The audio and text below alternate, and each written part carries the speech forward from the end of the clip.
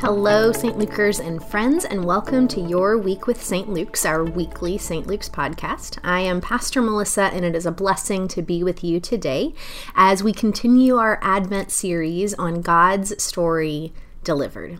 Now, this week is our final week in the series as we look at the woman who is at the center of this whole season's story in so many ways, the character of Mary, the mother of Jesus.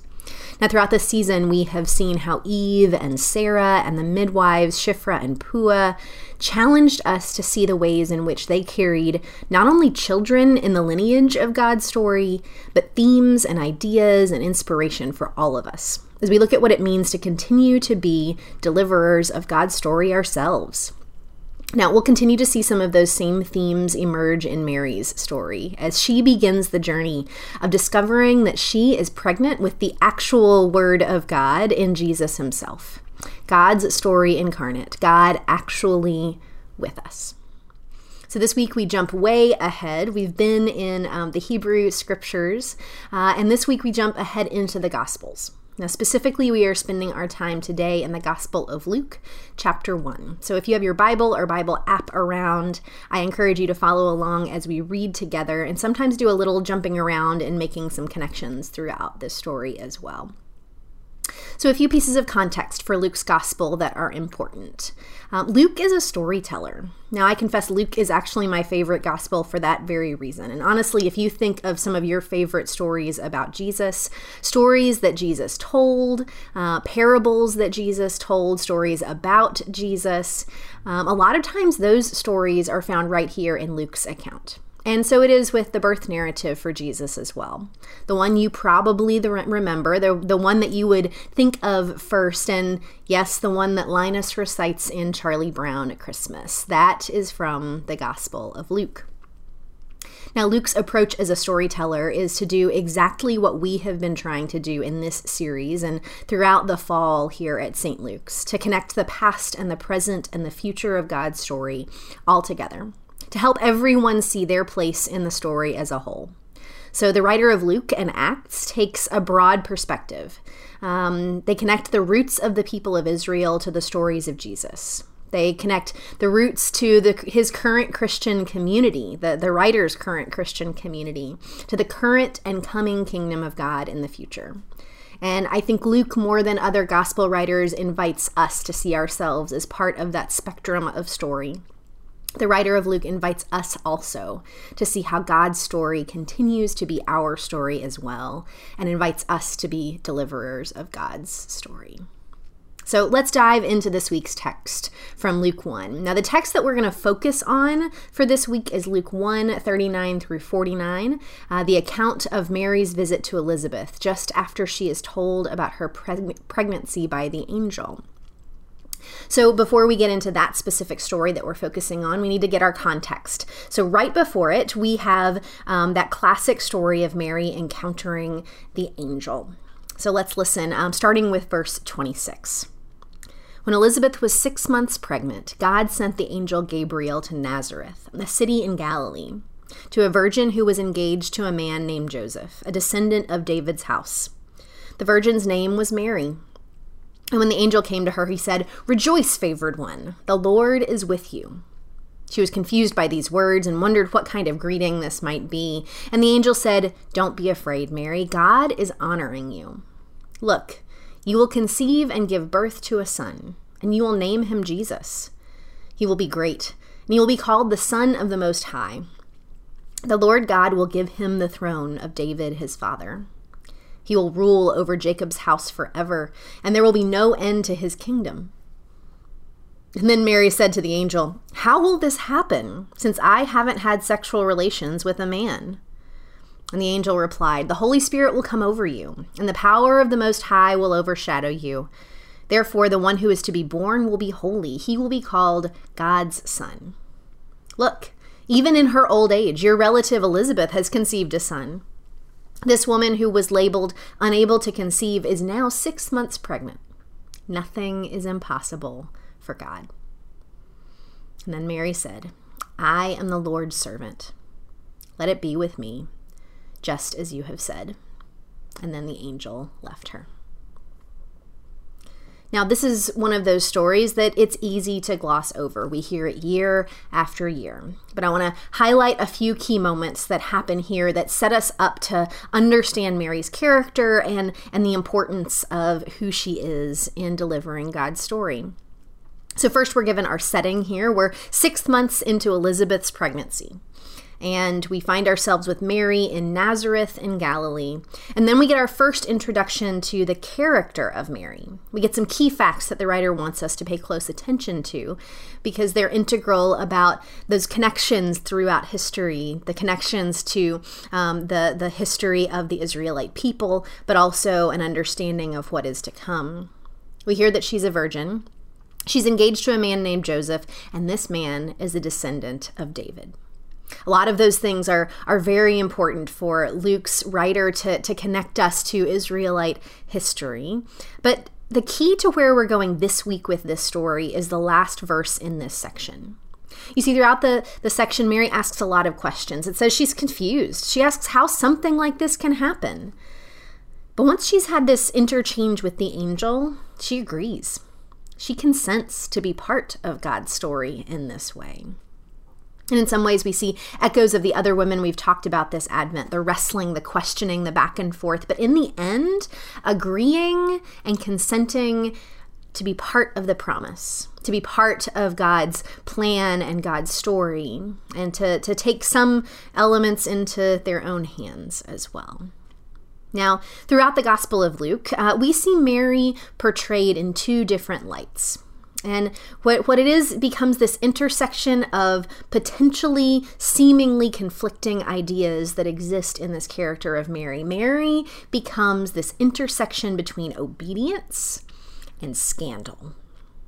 Now, Mary agrees. Mary is willing to be obedient, to participate in God's story, and yet, when you think about what she is agreeing to, that story is one in which she has agreed to be a willing participant in a scandalous story, pregnant out of wedlock.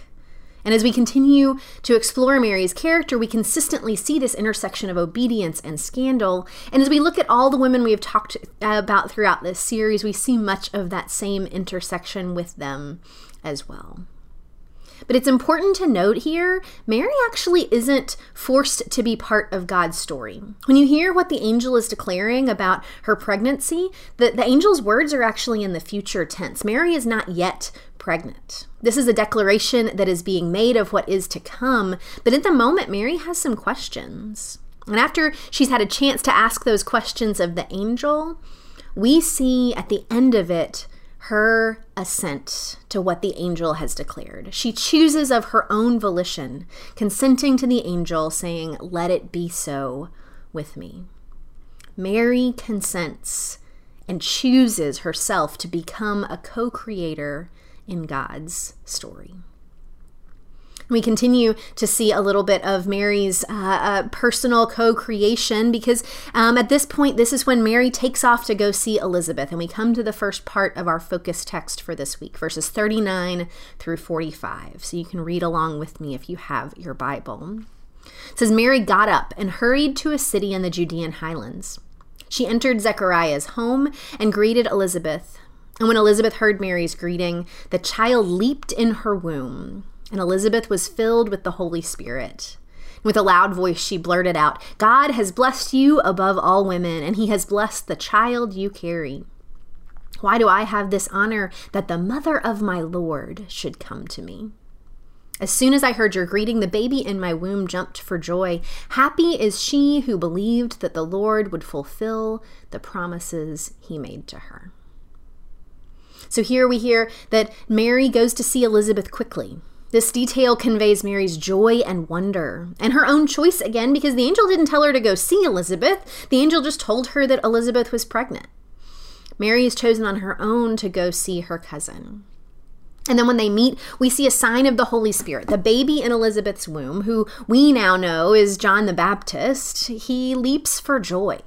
You know, this is kind of like the first sign of John's ministry, even before he's born, because we know that his ministry will be to prepare the way for Jesus, to tell people that Jesus is coming. So we see both a sign of the Spirit's presence and a sign of Jesus' ministry to come, all in this moment.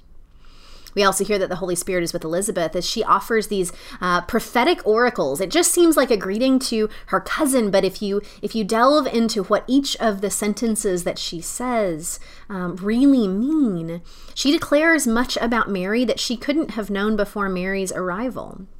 And we continue to see the intersection of scandal and obedience with Mary's story. Elizabeth greets Mary with great joy, speaking oracles over her that identify her faithfulness and her blessedness. And it seems like an affirmation of her obedience, but it's also obedience that leads to scandal. You know, if you were told that you were favored by God and blessed by God, as we hear Mary continually being told, your first thought would not be that God's blessing would come in the form of having a child out of wedlock who would later be executed as a criminal. We see in this moment a glimpse into what it really means to be favored and blessed by God. One commentary said that this passage clarifies that acceptability, prosperity, and comfort have never been the essence of God's blessing. So here Elizabeth speaks blessings over Mary. These 4 statements, or 4 oracles as they are called, that are her prophecy from being filled with the Holy Spirit. First, she declares Mary's blessedness that a child is to be born. Now, we don't see anywhere yet that Mary has told her about the angel's annunciation, so this knowledge must have come from the Holy Spirit to Elizabeth. And the way we hear her declare Mary's blessing reflects one we've heard of other women in Scripture. One particular one where this mirrors almost exactly the language that is used for another woman in the Hebrew Scriptures, Jael. Blessing is spoken over her in the book of Judges after she kills Sisera in the midst of war.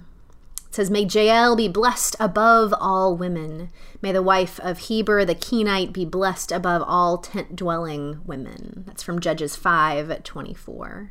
And we hear that same echo when Elizabeth says, "God has blessed you above all women," to Mary. It's another intentional connection that Luke is making to the story of Israel in this moment. Now we get another revelation in Elizabeth's second oracle in her statement to Mary. She calls her Mother of my Lord. Now again, Luke is being very intentional in the writing here. My Lord is a distinctively early Christian phrase. It's a confession of faith. So Luke is already letting us know that he's writing this from an early Christian perspective for an early Christian audience. He discloses the identity of the child in Mary's womb through Elizabeth's words, and Luke is connecting all the parts of the story together here. Elizabeth continues with her third oracle that explains the leap of joy in her womb and foreshadows John the Baptist's ministry to prepare the way for Jesus. And then her fourth oracle is another blessing, a beatitude on Mary that mimics and has the same language that we hear of Jesus' beatitudes in Matthew. She gives a beatitude on Mary for her faith that the promise in her would be fulfilled, a blessing over her obedience and her willingness to be part of delivering God's story. Now, all of this is the first part of this week's passage, mostly Elizabeth speaking words of blessing over Mary for her faithfulness and her obedience to God. And it's this second half where we really, really dig into the scandalous nature of Mary's calling. It's Mary's response, her answer to Elizabeth's blessing. It's a song that she sings, known commonly as the Magnificat. Now, there are a few manuscripts that actually attribute this song to Elizabeth, but it's most often attributed to Mary, and scholars believe that it is the intention of the writer of Luke Acts for this to be words that we hear Mary singing. But the more important fact about this particular passage, the power of it, is that the text of this song is not something that Luke wrote down for the first time. These words that are put in Mary's mouth are actually a poem or song that pre-existed Luke's gospel. Another writer had written this particular hymn before Luke had chosen to write an account of Jesus' life. So both here the Magnificat, starting with verse 46, along with the Benedictus of Zechariah that we find in verses 67 through 79. Both of them seem to have origins in the same early Jewish Christian community. This group was known as the Poor Ones, and this term came to be applied to people in Israel who were both physically poor but also a more generic understanding of being unfortunate or lowly or sick or downtrodden. So the rivals of this group, or the opposite of this group, wouldn't have just been people who are rich, but also those who are proud, those who are arrogant, and those who felt no need of God. Now, all of this tracks once we read the text of the song itself and hear Mary's declaration of her understanding of the implication of this calling that she has assented to. I have to offer the aside here that biblical scholars and many pastors struggle with the Christmas hymn, "Mary, Did You Know?" Because, well, when we hear this particular song of Mary, well, let's read it together and see if you think she did or didn't know. Starting with verse 46. Mary said, "With all my heart I glorify the Lord. In the depths of who I am, I rejoice in God, my Savior. He has looked with favor on the low status of his servant. Look, from now on, everyone will consider me highly favored because the Mighty One has done great things for me. Holy is his name. He shows mercy to everyone from one generation to the next who honors him as God. He has shown strength with his arm. He has scattered those with arrogant thoughts and proud inclinations. He has pulled the powerful down from their thrones and lifted up the lowly. He has filled the hungry with good things and sent the rich away empty-handed. He has come to the aid of his servant Israel, remembering his mercy, just as he promised to our ancestors, to Abraham and to Abraham's descendants forever." This song describes the implications of God's incarnation in Jesus. It does appear that Mary did, in fact, know what was to come and how powerful it would be. She sings of the coming of God's promises for all people and describes the true scandal of her calling and what is to come. It's what we often refer to as the upside-down kingdom, where the powerful are overthrown. The proud and arrogant are humbled, the hungry are fed, and the lowly exalted. All through the power, not of a great warrior or through great violence, but through the birth of a weak and helpless baby. The key to the Magnificat is these divine reversals that are declared to be part of the incarnation. That this is actually, in fact, God's way of working in the world. This is God's pattern. And this pattern is to be declared by a woman and undertaken by an infant. How's that for scandal? How's that for an unexpected reversal of what was hoped for by many of the Jewish people at this time when it came to the coming of the Messiah? You know, there's been commentary that the Magnificat itself doesn't actually mention a Messiah proper in the way that many of the older Israelite texts did, or as the Jewish people would have talked about the coming Savior. And yet there is something about that that helps to send the true message of the Magnificat, the message of the incarnation, that this isn't, and God isn't, about the great violent overthrow of Rome that they were expecting. This is, however, what the coming salvation of the God of Israel is all about. And later we see Jesus define his own ministry in similar terms. The conclusion of this song that is focused on present and future realities ensures that Luke's continued focus on past, present, and future as one story continues.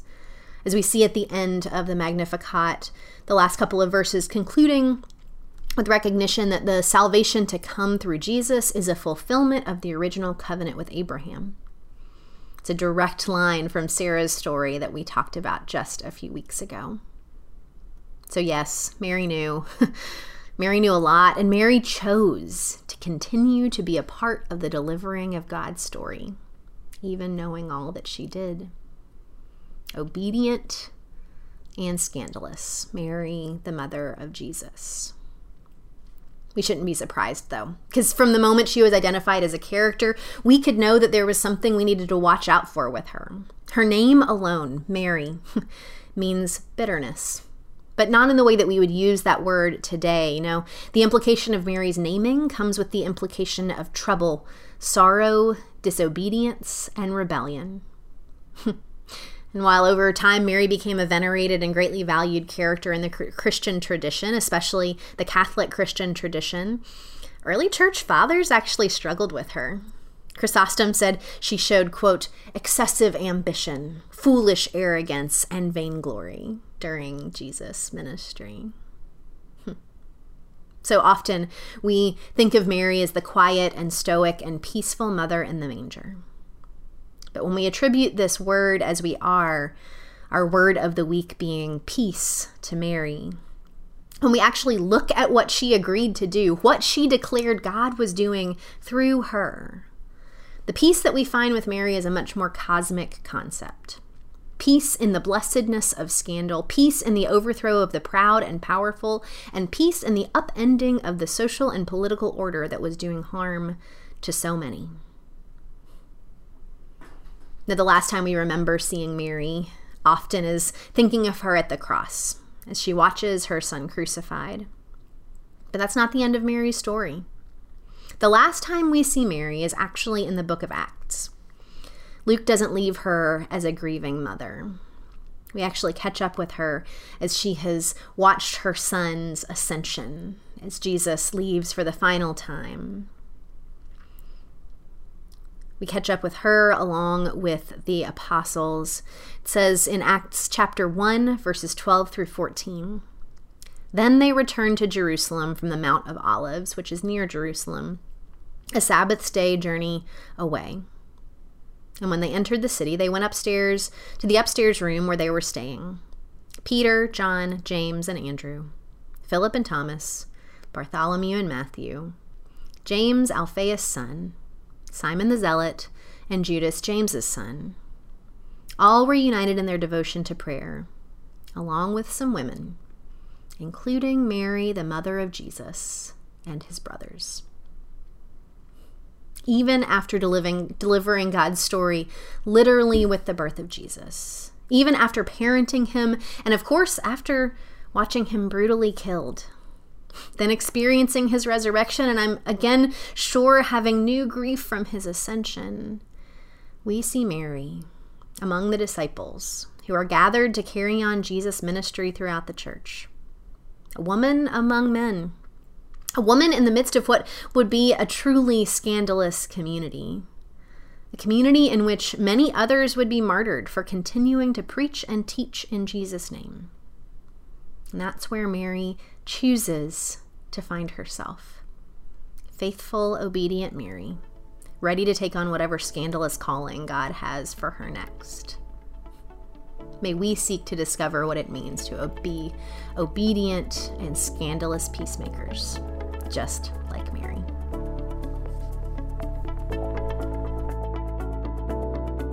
All right, welcome to Your Week with St. Luke's, our office hours part of our podcast. We are here all four pastors. I'm Pastor Melissa with Pastor Jad, Pastor Jen, and Pastor Jeremy. And we are here in our fourth and final week of our Advent worship series about God's story delivered. We have gone through the journey with Eve and with Sarah and with our midwives. And this week we look towards the woman that in a lot of ways is the central female figure in our story of God as Christians, Mary, Jesus's mother. So this week we're going to talk a little bit about her importance and how she continues God's story and delivers God's story.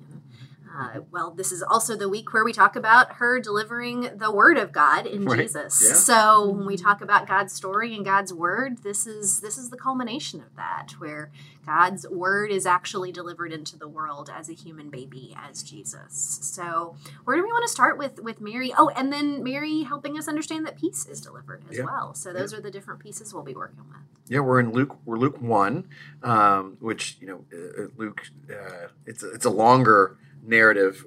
We get more of Mary. We didn't get much of Eve, but finally here we're getting more of this character, Mary, and Luke 1, and verse 26 is when Gabriel comes and brings this message that it's really similar to the message that Sarah gets, right? Right. Nothing is impossible with God. Yeah. It's consistent. Everything in God's consistent, right? That deliverance of God's story again and again. Right. That Right. we're hearing. Mary's hearing what women throughout Scripture have heard again and again. Yeah. And it's the understanding that too that Mary is this young girl who is a peasant. If any, they knew of the promise of the Messiah. They knew of the promise that God will come and that there will be this understanding of God's kingdom and God's reign. Maybe they thought about it more politically. Maybe they didn't think about it in terms of a cosmic understanding. But they certainly didn't think it was going to come from a young virgin peasant girl of no account.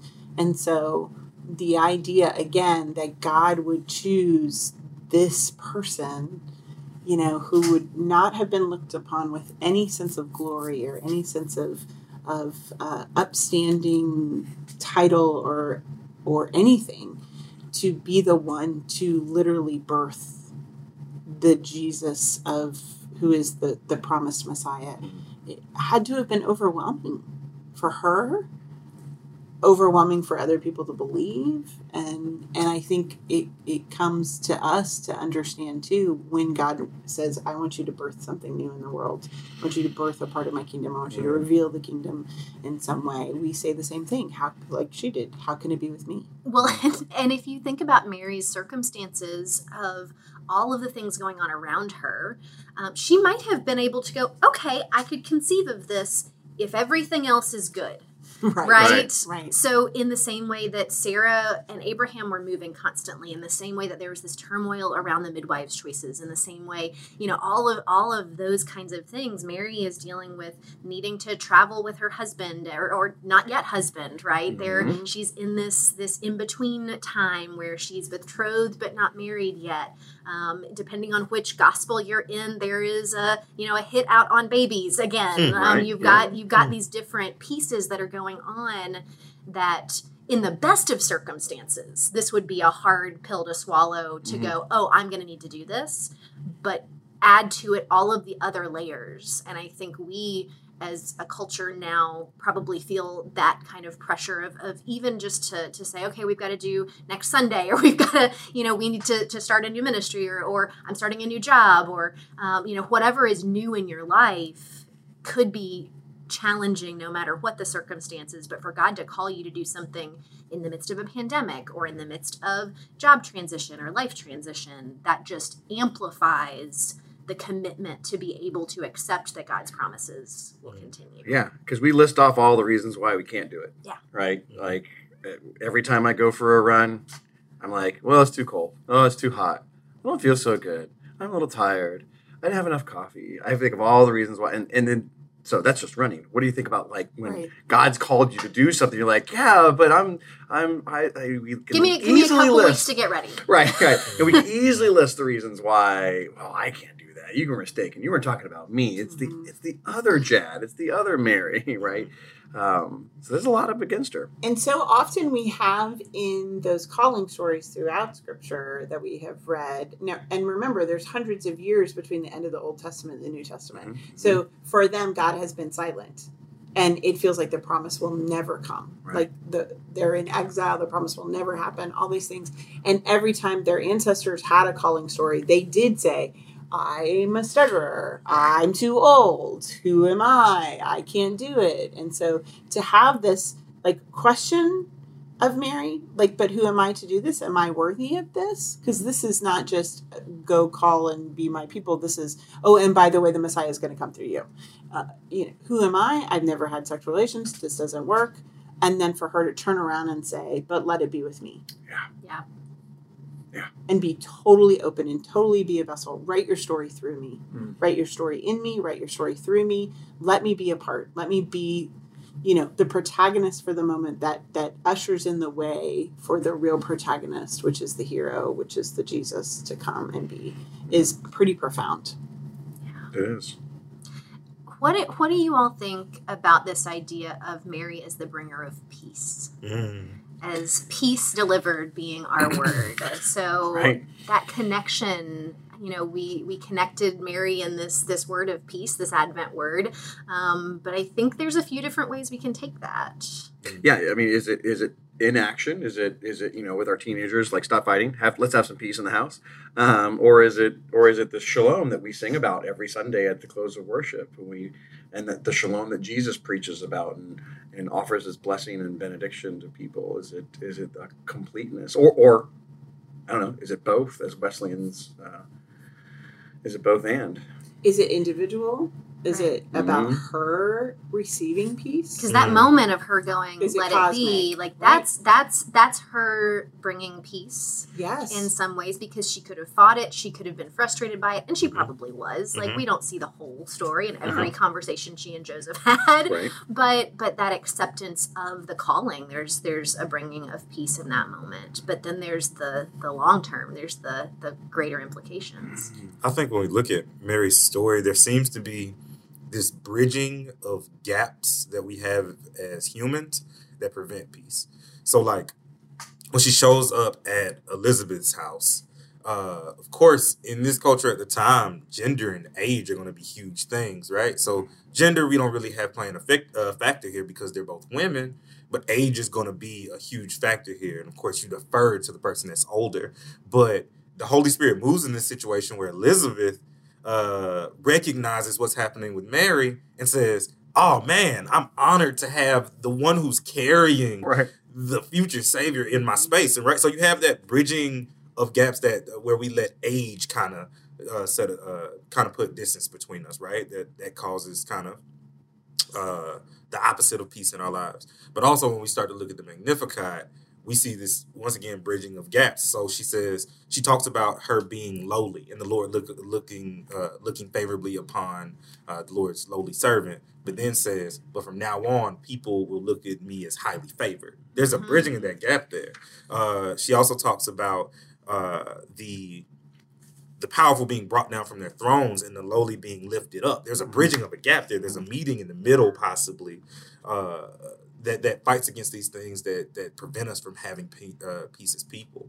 Yeah. I think that's interesting. A year ago, we, in our worship series in fall of 2020, we talked a lot about peacemaking rather than peacekeeping. We talked about the difference between those things, that peacekeeping is the absence of conflict, peacemaking is the bridging you're talking about. That peace is not a passive, a state of being. It's actually an active process that we have to work at and work toward and be intentional about and have skills around. Yeah. It's not just let's all go to our corners and there'll be peace. That isn't exactly. And I don't think when we call Jesus the Prince of Peace, I don't think that we're talking about putting everybody back in their corners so that there is no conflict. It's about bringing people together and doing the work of peacemaking and creating that peace. Well, and again, she births, like the midwives births resistance, she births the one who will be the ultimate resistance of anything but love. And what's interesting is it's not just the delivery of the manger. It's not the delivery of that silent night, holy night. It's the fact that Mary continues to raise this child as her own, and Joseph does too, honestly, and give him this sense of identity, because if he didn't have that, Jesus wouldn't have been able to have been a part of the society that he was a part of, and continue to create a space. And Mary walks with him all the way to the cross. Mary is there at the cross. Mary is there at the tomb. Mary is there at Pentecost. So Mary is a part of this complete deliverance of this is what peace continues to look like when the kingdom of God begins to be revealed through the incarnation of Jesus Christ, but also when the Holy Spirit comes and peace is delivered as the church continues that work. And so we see Mary as this pivotal picture, and we forget that she's there all the way through, offering Jesus the human support, the human parental love that we've talked about, that God has been giving these women all along, the human parental, I'm with you, I will not leave you, just as your God will not leave you. I'm going to be that human that stays with you. And is in essence the example of a true disciple.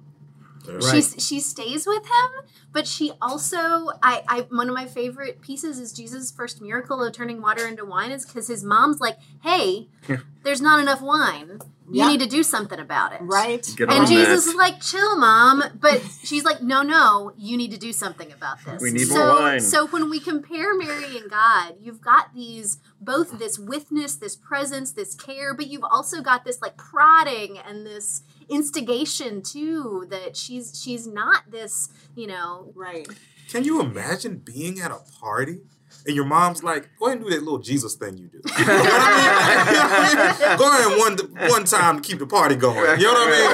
Right. I think that's great. But I think Jen, what you were saying also speaks to I was thinking about this peace that she ushers in is if it's Shalom and Jesus, the Prince of Peace, in this building that we've been talking about. Well, that bridge, I think about the language we've been using here. We moved from building to revealing, and so revealing the kingdom of God, revealing the peace, the Shalom of Jesus Christ in this world. That's part of what she's delivering. This peace. And then to piece it all together for what was happening in my head as you were speaking was that it's ongoing, right? Shalom, this peace is Melissa, you were saying, it's a verb, it's active, and it's not action in a moment, it's action throughout our lives, that working towards a more fuller shalom, or working more towards revealing the kingdom, and that Mary not only does it here in Luke 1, but does it throughout the ministry of Jesus. She's actively part of it as a disciple and as someone who's part of delivering peace. Right. And it's interesting because I think about Mary being at the moment of Pentecost and the church beginning. In essence, Mary, the delivery, the physical delivery and birth of Jesus happened, but the delivery of the kingdom of God is still continuing. And by being there at the birth of the church, Mary hands it to us. You are the God bearers. The church are the God bearers. You're continuing the birthing process. And we're, as Valerie Kaur said, I used it last year, we're still in the ring of fire. We are still in transition until Christ comes again, which is what Advent is really all about. That's exactly it. The dual, it's the dual meanings of Advent. Already, not yet. We consider Advent to be culturally this moving towards Christmas, but liturgically and in church tradition, Advent is both moving towards celebrating the birth of Jesus again and again. But Advent is also about the second coming of Jesus. That Advent is both that Christological, incarnational, preparation, but it's also the eschatological preparation, to get into the big fancy terms. But looking towards Christ coming back to make all things full and new and complete and peaceful and all of those things that the kingdom is meant to be, that began with his birth. Right. And the only way we can be God bearers of this peaceful kingdom, leading our lives in the peaceful kingdom, is to learn, like Eve, how to wrestle with that spark of divine creativity and recognize that it is a love blessing, it is a love gift that's been given to us, but it's in proper form of creator, and we are co-creators, and we are creating, and it's wrestling with Sarah and recognizing our sinfulness is in the fact that we try to solve it ourselves, and we don't trust God. And we try to be the creator again. It's letting hope be delivered and practicing those resistance moments where we're going to live with integrity fully, like the midwives, so that we can then take on Mary's peace of what it is that we're called to deliver, which is ultimately a peaceable kingdom in every way, sense, and form. And that's when Christ is born in us. And that's when Christ is born in the world. When we walk through, like these women did, that promise. Yeah. So be it. Yeah, right? Yeah. Amen. Yeah. And amen. Can't wait to get to Christmas. It is so close. It is almost Christmas Eve for us to be able to celebrate the fullness of these stories and the fullness of God's story being delivered in Jesus. So. And we want to invite you to be a part of Christmas Candlelight. You can go to our website and learn about when those services are. And if you're a St. Luker, we invite you to help reveal the kingdom of God by coming on the 23rd to make room on the 24th for all of our community to come and experience this love story in Jesus. So we have 3 services on the 23rd, a contemporary, traditional, and a children's service or children's choir-led service. And then, of course, we have contemporary and traditional services on Christmas Eve. So we hope to see you then. And then we hope to see you in the new year when we start these podcasts again and really dig into the Gospels and who we meet as Jesus in each of the Gospels. It's going to be fun.